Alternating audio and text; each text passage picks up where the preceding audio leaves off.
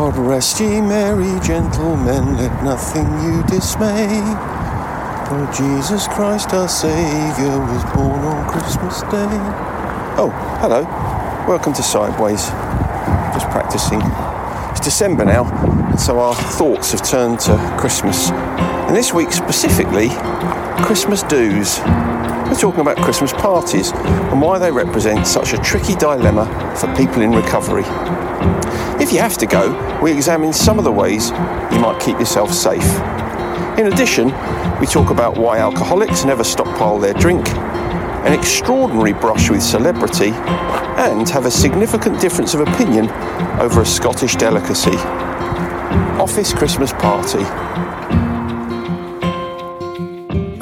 You've got a touch of the Omicrons, have you, this afternoon?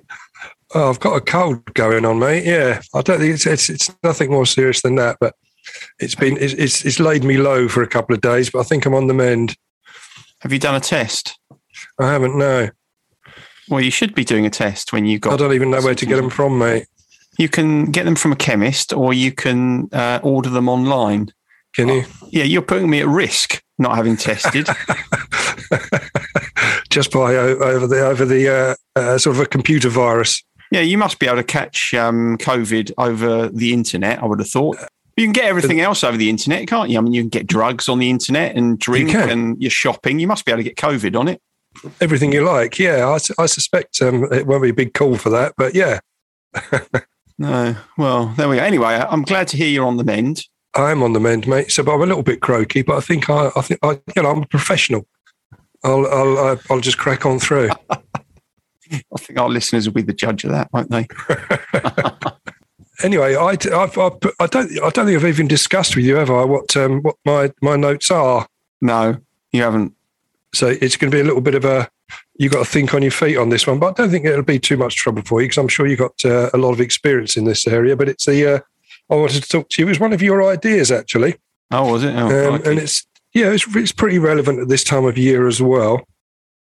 Although talking about COVID, it could very well disrupt it this year, which was the dangers of the office party was what I wanted to talk about. Oh yeah, the Christmas do.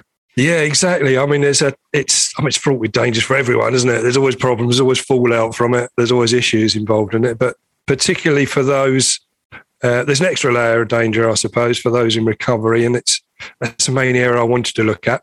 But that sounds good. Before we start, yeah, this is our first episode in season 5. So episode 5, season 1. If I get the numbering right. Well, quite, yeah. But yeah, we've completed 2 years. We're cracking on. Then we're into year 3, which is nice, isn't it? But it was nice to receive some anniversary good wishes from Steve Gray, one of our regular listeners. That's nice. That is nice. It is very nice. Actually, he comes up later down at the end of this episode on the gratitude list. We'll come back to that. To that later on. I thought you were going to say he comes up in the dodgy Christmas do's section. I'm sure he's got his own stories to tell. I'll have to ask him when I see him next. That is nice. Yeah. Yeah, it is. But also, before we start, there's a couple of points actually. Apart from that one, is that there's that link you sent me regarding alcohol shortages for Christmas potentially. So that would affect the office party somewhat, wouldn't it?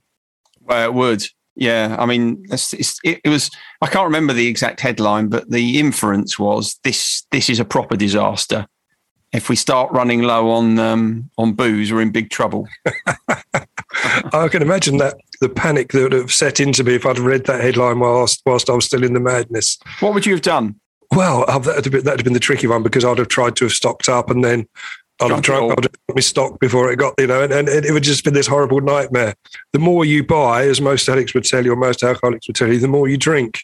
So you'd have to have so much that it'd just be the sort of routine and drink collapse sort of thing. What you'd have to do, you'd have to go to your purveyor of choice, and you'd have had to say, right, I'm going to buy 5 crates of vodka, but I want you to hold on to them for me and I'll call them off as I need them.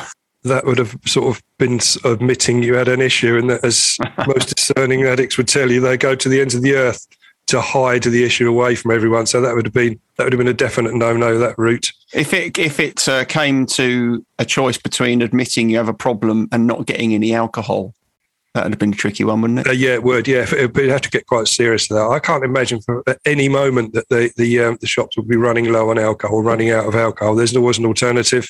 Seems implausible, doesn't it? It does seem implausible, and it's so intricately entwined in our society that to run low on that would be riots, I'm sure. Plus, everybody has got at the back of the cupboard a bottle of Cinzano, haven't they? I haven't. Well, no. Obviously, present company accepted, but everybody else has, haven't they?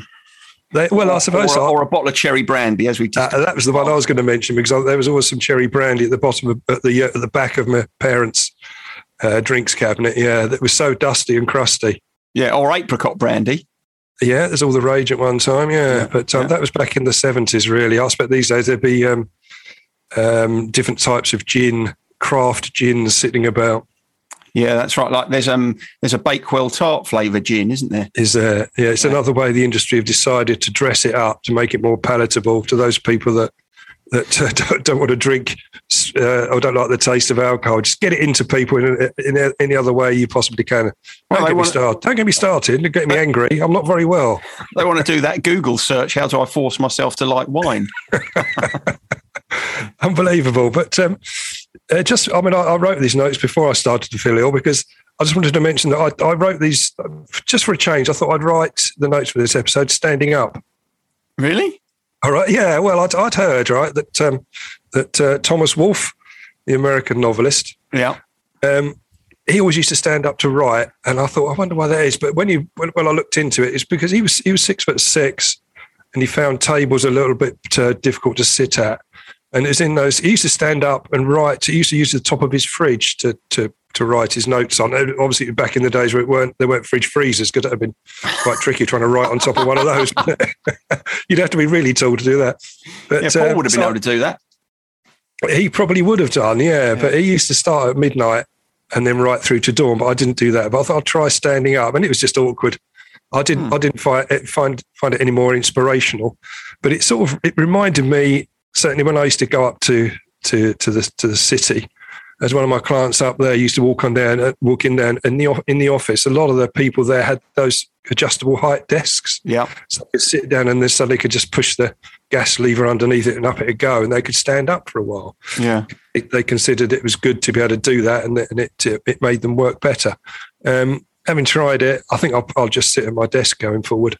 Yeah, that's what I do. I mean, some innovation is good, but not all of it. Well, I think I was talking to you the other day. I had stood up for 4 hours at a gig, and at my age, I thought, my God, I don't know how much longer I can do this for. You want to take one of those little picnic chairs? That's the right one. You can sit down. Anyway, I've got before we start this week. Oh, have you? Okay. Yeah. So I was chatting. A friend of mine came down on Sunday, and we spent the day together. And we were chatting. I don't know how we got around to it, but at one point we were chatting about small claims to fame. So brushes you've had with celebrity. Okay. So have you had any brushes with celebrity? So for instance, I think I've mentioned it before, Tom Baker once opened the door to Marks and Spencer's for me and said, after you, dear boy. And I worked with someone who dropped a frozen lobster on Gloria Honeyford's foot. And I was also in a band with someone who once bought half a Guinness for Kate Bush. So it's that sort of stuff. Oh, okay. Well, in fact, I've got a couple, but Gloria Hunniford was mine as well, actually. Really?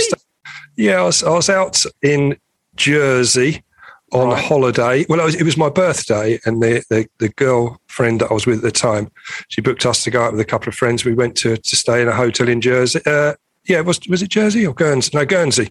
Right. I can't remember now. It was one of the Channel Islands. Gloria Hunniford was staying in the hotel with us. Right. She was there because they did a lottery, and she was sort of facing it, and there was a big lottery drawer out the front of the hotel. But yeah, she was staying in the room right opposite mine. I remember going out there in the morning, and she was out there picking up her magazines in her dressing gown or the newspapers that had been left outside the hotel door. And so we had a few brief words there. And she also then spoke to me again at breakfast, and then again was out. We'd gone co-steering, me and the other chap that was there, Yeah. So we had our wetsuits on and we were swimming around the edge of the island and stuff. And when we got back to where we were disrobing, she was there again. It was almost like she was stalking me. But yeah, Gloria Hunniford, she came up. She would be on my list, certainly. That's a very good one. Well, anyway, the point of this is, that is actually quite a good story, but the point of this is that my friend Prod told me about the small claim to fame that I think is unbeatable. Okay, go on. He has been trodden on by every member of Radiohead, with the exception of Ed O'Brien. But here's the clincher, on separate occasions. My God, how random is that? So I think with three of them, he was trodden on at gigs. Well, they all live in Oxford, so that does kind of narrow the odds a little bit. So he was trodden on by three of them at different gigs. And then he was trodden on by the fourth at his children's school, because his kids went to school at the same school as, I can't remember which one it was. It might have been Johnny Greenwood. I can't remember. So he's only got Ed O'Brien missing. So if Ed O'Brien's listening, my friend would really like you to tread on him, because then and then he can move on to another super group, can't he? He can. That would annoy me, having one missing like that. Exactly. I wouldn't like that. What do you do about that? I'd go out my wilds. I'd go around probably camp outside his house. And as he comes out to get in his car, just throw myself on the ground and get trodden on. That'd be so frustrating if he stepped over you, though, wouldn't it? Oh, yeah. God, that'd be really grind your gears. But the sort of link on to the office party was I was talking about those variable height desks, one of my clients up in the city. And they invited me back. I went to a couple of their Christmas dues back in the day, and they were quite hedonistic, really. But again, don't really remember them, and it probably wasn't a good outcome particularly. I mean, looking at, because normally at this part of the episode, I like to do a definition of what we're talking about. But it's not very difficult to define what an office party is. It's just it's a party with your office pals, basically, isn't it? Yeah. But the thrust of it I wanted to talk about was surviving the office party with your sobriety intact. That's really what I want to look at, and that can be for people that with or without addiction issues, but certainly with addiction issues, it's a. I would imagine, though, if you're early in recovery, you move heaven and earth to avoid the office party, wouldn't you? Yeah, that's the basic. That's the first point, really. You know, if possible, don't go. Right. But you know how things can be quite tricky to get out of. I remember, you get sort of 3-line whips. One of the office parties I had to go to back in the corporate day meant I had to give up my ticket to go and see Queen and Status Quo at Wembley, which I think you stepped in and took the ticket in the end, didn't you? I did, yeah. Thanks very much. I'm glad you had to go to that. And that was a 3-line whip. There's no way I was allowed to miss that one because there's a lot of important clients around. So, do you think this is one of those situations where, if you are in, obviously if you're in active addiction, then it creates great opportunity for you.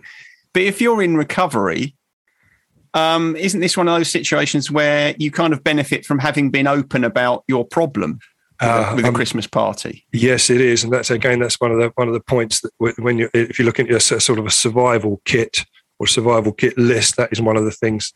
If you can be open with people, which again I know a lot of people can't. It's still seen as the stigma attached to being a recovering alcoholic or drug addict.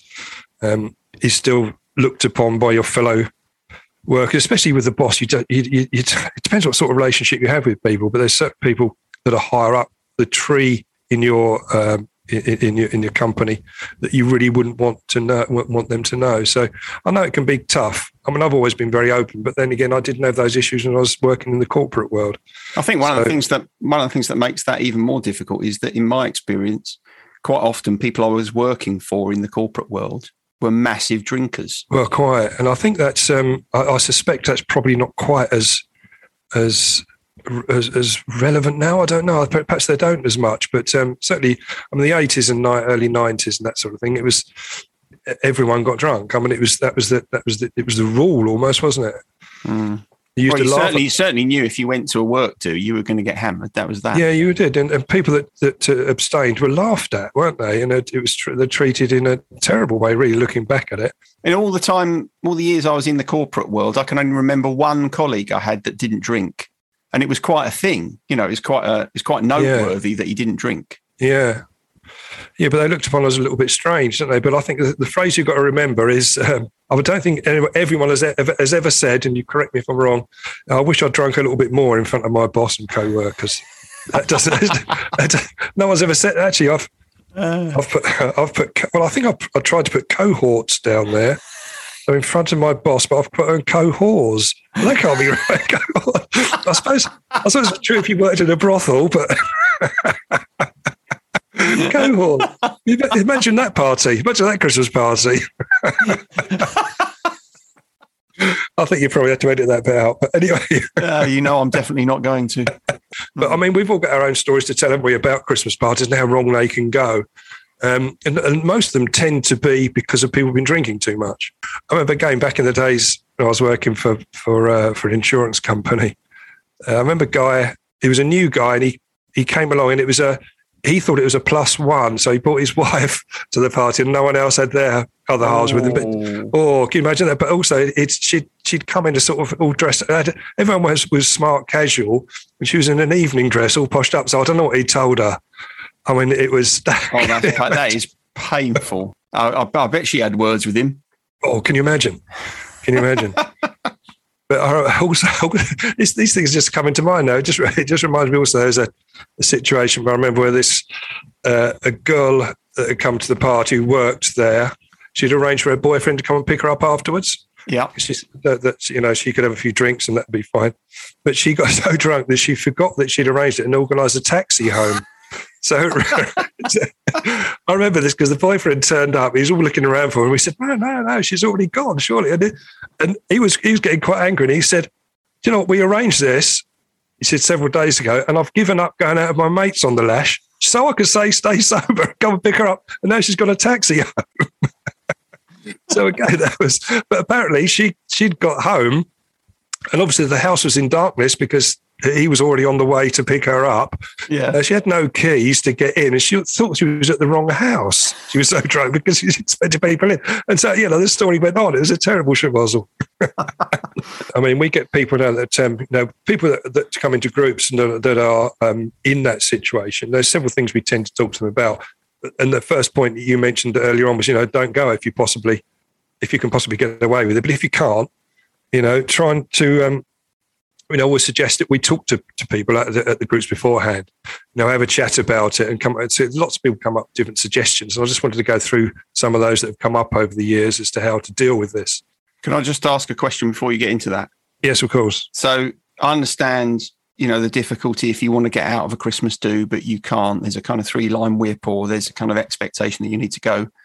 But there must also be situations where people, wherever they are in their recovery, kind of overestimate their ability to deal with a situation like that and think, I want to go, it'll be fun.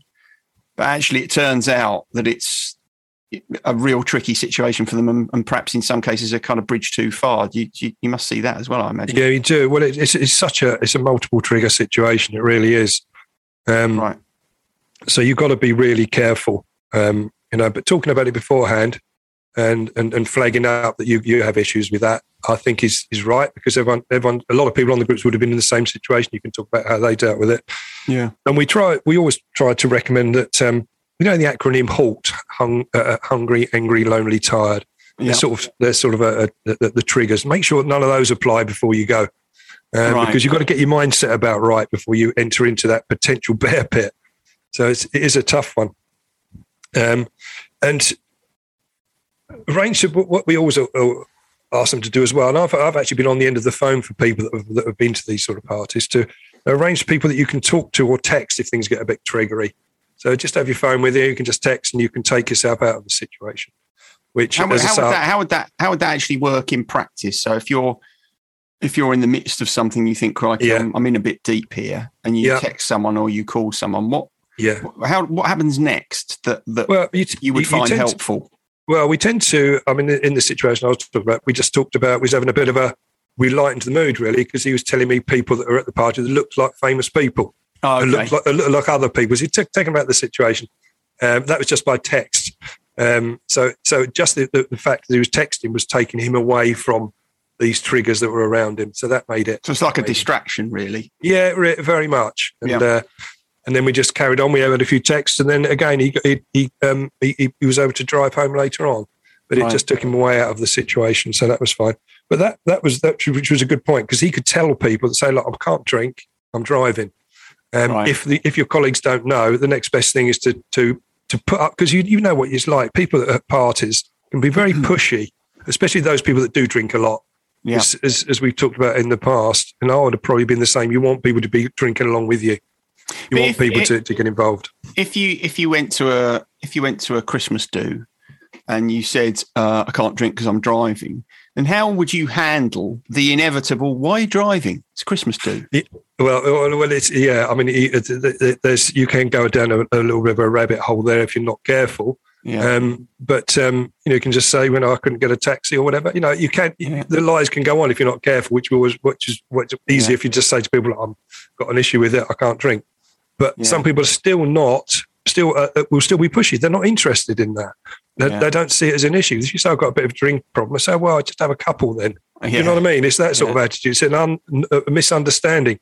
So rather than go through all the rigmarole of why that isn't the right thing to do, you just say, "I can't tonight," or "I'm on medication and I can't mix it. Can't mix it with the drink." Did you ever come across people who have been able to say, "Well, I don't drink because I don't like it and I don't want to"? Yes. Do you ever find people that are strong enough in themselves to be able to effectively tell the other person, "I'm choosing what I do. I'm choosing what I do, and I don't have to, and I don't have to justify it to you"? My eldest daughter does exactly that. Yeah, she just because she doesn't drink, and she genuinely doesn't like the taste. So people say she does go out for meets up with some of her old school pals from time to time, and she says, "No, I just don't like the taste of it." And that's the end of it. But they understand that now, and that's fine. She doesn't have to go any further than that. Have you ever met anyone in recovery who's taken that line and is able to? I know it's not. I know it's not strictly speaking true, but if you're in recovery, it is perfectly legitimate, isn't it, for you to say, "Well, I don't drink because I've stopped drinking. I don't like it, and it doesn't do anything for me, and that's it. That's the end of the story." Have you ever met anyone that's been able to do that? No, I mean, mostly, again, if I've been in that situation, I don't want to go into it. I just say, "Look, I've had a bit of a problem with drink in the past. So I just, I'm on the wagon." And it gets rid of all except the most persistent of people that want you to join in their drinking fun. But no, it's normally most people, 99% of people will leave it there. Also, I find, and what we do sort of recommend is that if you are in a place like that, find the other people that aren't drinking and stick with them. So you don't have to be around those people that are getting a bit pissed, because those people the heavier drinkers tend to congregate together. So stick with it. Find yourself a pregnant woman to go and talk to. That's always the best. Because just be careful of that advice. Well, yeah, it's quite a good one, because obviously there aren't any issues at stake there, are they? Not as if you're going to chat the girl up or whatever, it's and she would understand, and that's fine, and everyone's happy. Have you ever, or have you known anyone who's been in that sort of situation that will gravitate towards someone who isn't drinking and discovered a fellow recovering alcoholic? Oh, yeah. Right. That must be quite, I imagine that must be quite, well, I was going to use the word nice, perhaps nice isn't quite the right word, but must be quite kind of comforting in a way. I think I was at a party with you and that happened. Yeah. Oh yes, that's right. Yeah. You were. And you suddenly become extremely good friends very quickly. Well, you know something pretty significant about one another, don't you? You do. Yeah. There's an instant bond, and it makes it easy for the pair of you. Yeah. But again, going back to it's just having your exit strategy in place as well. So, if things do get triggery, you can, have the option to go away. Which is why if you're driving. The trouble is, a lot of people that come into recovery often have lost their license through drink driving because they haven't got a car anyway. So, but if you are lucky enough to have retained your license throughout your heavy drinking period, then it's have it. Make sure you drive to these places and have your car close by so you can get away. Or alternatively, you can just disappear.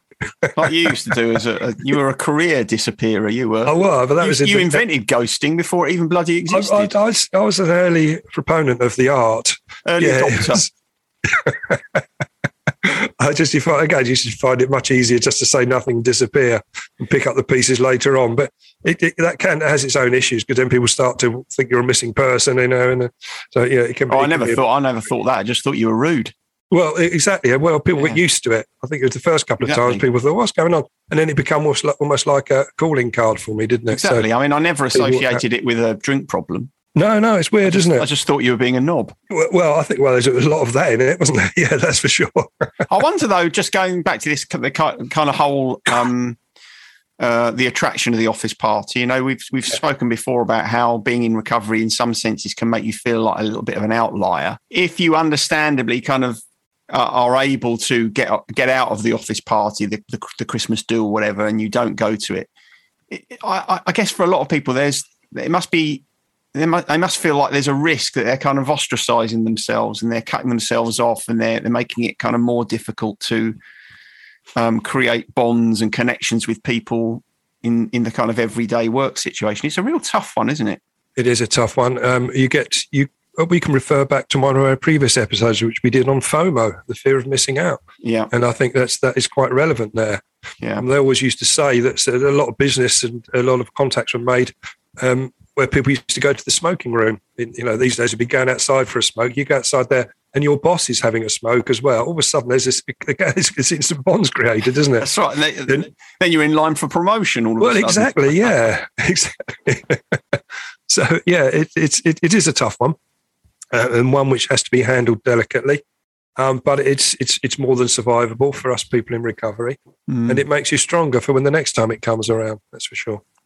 If you know what a corporate do is coming up, try to get involved on as a volunteer or one of the helpers on the party as well. That was a point that was made, which I'd never done myself, but it was when I was researching this that tended to be quite a good one. It takes a bit of organising beforehand, but also if you volunteer to help, you tend to be quite busy and rushed off your feet during the party, so don't get time to be thinking about drinking. You're not standing around, so you're distracted from the main issues. Yeah, that's a good idea, as long as you don't end up getting pulled into work behind the bar. Well, exactly. Yeah, that would be one of the things you would avoid, wouldn't it? You'd be in charge of arranging the band, or looking after the band, or doing whatever. And it's anything else you can do. Martin, do you mind having a go on the bar? We're a bit short-staffed. That would be proper triggery. Though we have had people that are in recovery that have worked in bars. Get out. You're joking? Yeah, I know. But it pretty soon becomes clear that that's not a career path they should be engaging in or beyond whilst they're in recovery. That's for sure. Way too tough. The last point I'd say on that is that if you are in that situation, enjoy watching the other people making the fools of themselves. And in your own mind, you think, I'm not going to have a hangover in the morning. I certainly have done that. I can remember once at a corporate do, some bloke got absolutely rat-arsed and goosed the president. That wasn't, oh my God. That was pretty bad. He got severe. I'll tell you the other thing that I remember on at least two separate occasions where salespeople in the organisation ended up getting fired because they stayed overnight in the hotel, but driving away in the morning, they were still over the limit, got pulled over and lost their licenses. Yeah. So I certainly remember that happening. Don't really remember much about my own exploits. It's easier to remember that from my college days. I can remember getting absolutely hammered on Pernod and Black, and you're like this, and getting back into Maidstone and going to the record shop and buying Chicago's Hard to Say I'm Sorry. Well, I think you'd have to be you've got to still be drunk to walk into a record shop and pick that one up, that's for sure. And, if you do stand around and watch these people making the fool of themselves, you can be grateful you're not going to have a hangover in the morning, and grateful you're not going to have to pick up the pieces from bad behaviour that you would potentially have got involved in the night before. Oh, that's a nice little segue. Exactly, onto the gratitude list, yes. Yeah. Well, funnily enough, that was one of the things that I have been grateful for this week. And it's not something that I've necessarily experienced this week, but it's something that I haven't experienced this week or for any weeks in the last goodness knows how many, and that is not having a hangover. Yeah. Now, when I see my kids now, particularly Tom and his girlfriend, who she likes a bit of drink. Yeah. Don't worry, everybody, that she's trained to be a doctor.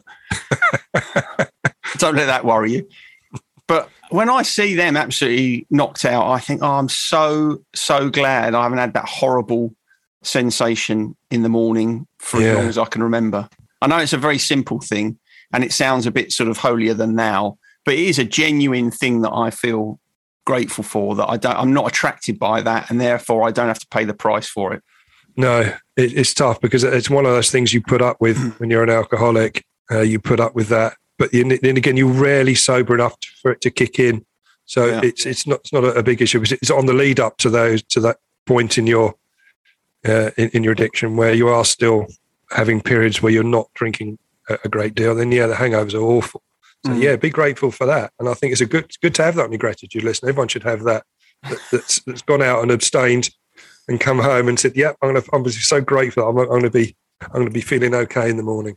Well, what I wanted to put on my list, I mentioned Steve at the beginning of the episode. I wanted to my gratitude is haggis, basically. Oh God, I can't stand it. Absolutely lovely. And I'm very grateful that Steve and his wife Tracy, Steve is Scottish anyway, so he's often back up in Scotland seeing his mum. And he brought me back a proper haggis there, which I'd said I really liked. And he said, I'll get you on next time up there, and brought one back for me. So I was very grateful for that. And having eaten it since, it's absolutely delicious. Well, you're flipping welcome to it because I think it's grim. Well, I buy it from time to time from the local supermarket. Do you? But I do. Yeah, I love it. But it's not the same as getting it from a butcher's in Scotland. It's just freshly shot on the moors. The little haggis is running around. They shoot them and bag them up and sell them on. And there it was, in a little haggis. Do you have it with tatties and neeps? Well, I had it with some potatoes, but I didn't have any parsnips or anything for it to go with. I like it just with potatoes and just some crusty bread, or just some crusty bread and haggis is lovely. I've had it once, and that was more than enough. Thanks. No, you're missing out. But that's on my gratitude list anyway. So I was grateful not just for the actual haggis itself, but the fact that it was brought back from Scotland by. Well, I'm grateful. I'm grateful that other people are eating the haggis and I don't have to. Okay. Well, I'm going to move on from that then, since you've started to turn your nose up. I was all alongside your gratitude, but no, you had to throw mine back and say no, it's horrible. Disgusting. You shouldn't give in order to receive. Oh well, no, that's probably true. Yeah. So that's me told, isn't it? Yeah, bloody is. Sickness or no sickness. Right. So on the Spotify search, when I put party in initially, there's loads on there, but there was one I thought, Graham would probably like that. I don't know the track. There's one by Boston just called Party, and I thought, I expect he's all over that one. I know that one. Yeah, I thought you would do, yeah. You feel like Boston like I do about haggis. Ooh, it will get very bitchy today. You had a taste of Boston and didn't much like it. I had a taste of haggis and didn't much like that. Well, okay, I'm going to move on. Fight for your right to party. Yeah. That came out the Beastie Boys. It was just called Fight for Your Right. So I had to add that on, the to party bit in there, just to sneak it in. Yeah, okay. I can allow you that artistic license. But I remember you liked Let's Party by Jive Bunny, didn't you? I know you loved that all the time when that was big. So I know you read that. Well, let's get this party started by Pink. I can't stand that. No, it just reminds me of Ricky Gervais in The Office when he come running in singing that. The only other one, the Party's Over by Shirley Bassey, that came up, which is one of the most dreadful songs I've ever listened to. But if you're a Bassey fan, I'm sure you'd like it. Would your mum have liked that? Probably, yes. Yeah. Yeah, it was the right sort of song, but it's morose. It's not. I can't really think of any songs with party in there. No, it was quite tough, really. But the one I'm going to add on, it's the first time we've had an a cappella group to go on the list, and this is by the Flying Pickets. No, it's not. It's a professional a cappella group from the USA. They're called Straight No Chaser. Well, I'm surprised you put that on there. Well, they did one called Office Party Blues, which is just lovely. So okay. I popped it on the list. I've let them slide. I've let the name of their group slide because of the quality of their particular track. And I've listened to some of their other work as well, and it's good. I mean, I'm not a big a cappella fan in the past, but there's some very nice stuff on there, especially this bluesy one. It's really nice where they sort of get the 12-bar bluesy feel a cappella. Will you be playing it at your Christmas party? Probably not on my own, yeah. Well, I thought perhaps you and Les have a Christmas do, where you you could share a M&S turkey feast sandwich, couldn't you? We could do that. We have had Christmas do's in just him and I. Have you? Yeah. Yeah, I've not had a Christmas do at Graham Landy Wellbeing. We're talking about that. I did listen to some of your music. You know, on your sort of your newsletter, which I think it's the Autumn 21 newsletter. Yeah. The playlist, yeah. Yeah, there's a playlist on there which I did listen to some of them. There's a track on there by a group called Bird Talker. Yeah, it's great, isn't it? Yeah, the track is I Know, I think it is. Yeah. And I thought, hang on, Graham's actually chosen something which is vaguely good here. What the hell's going on? It was a little bit more, I don't know, if the tempo is a little bit bright and cheery as far as your normal choice is concerned. Well, you know, maybe my musical tastes have changed. You won't find a lot of American rock in my playlists these days. Oh, no. Yeah, so there you go. You also won't find any bloody haggis in them. We'll have to find some songs about haggis. There must be some. I swear there are, yeah. All right. Okay. Well, get well soon. Thank you, mate. And we'll speak soon. Laters. Bye. Bye. Sideways was created by Graham Landy and Martin Pankhurst. If you want to read more about our work or sort through the extensive archive of past episodes, just visit grahamlandywellbeing.co.uk/sideways-podcast. You can follow us on Twitter or Facebook or Instagram at Sideways Podcast, and you can email us if you have a question or if there's something you'd like us to cover. But most of all, we want to tell you how grateful we are that you come and listen, and we ask that if you've enjoyed what you've heard, that you spread the word. And we'll see you next week.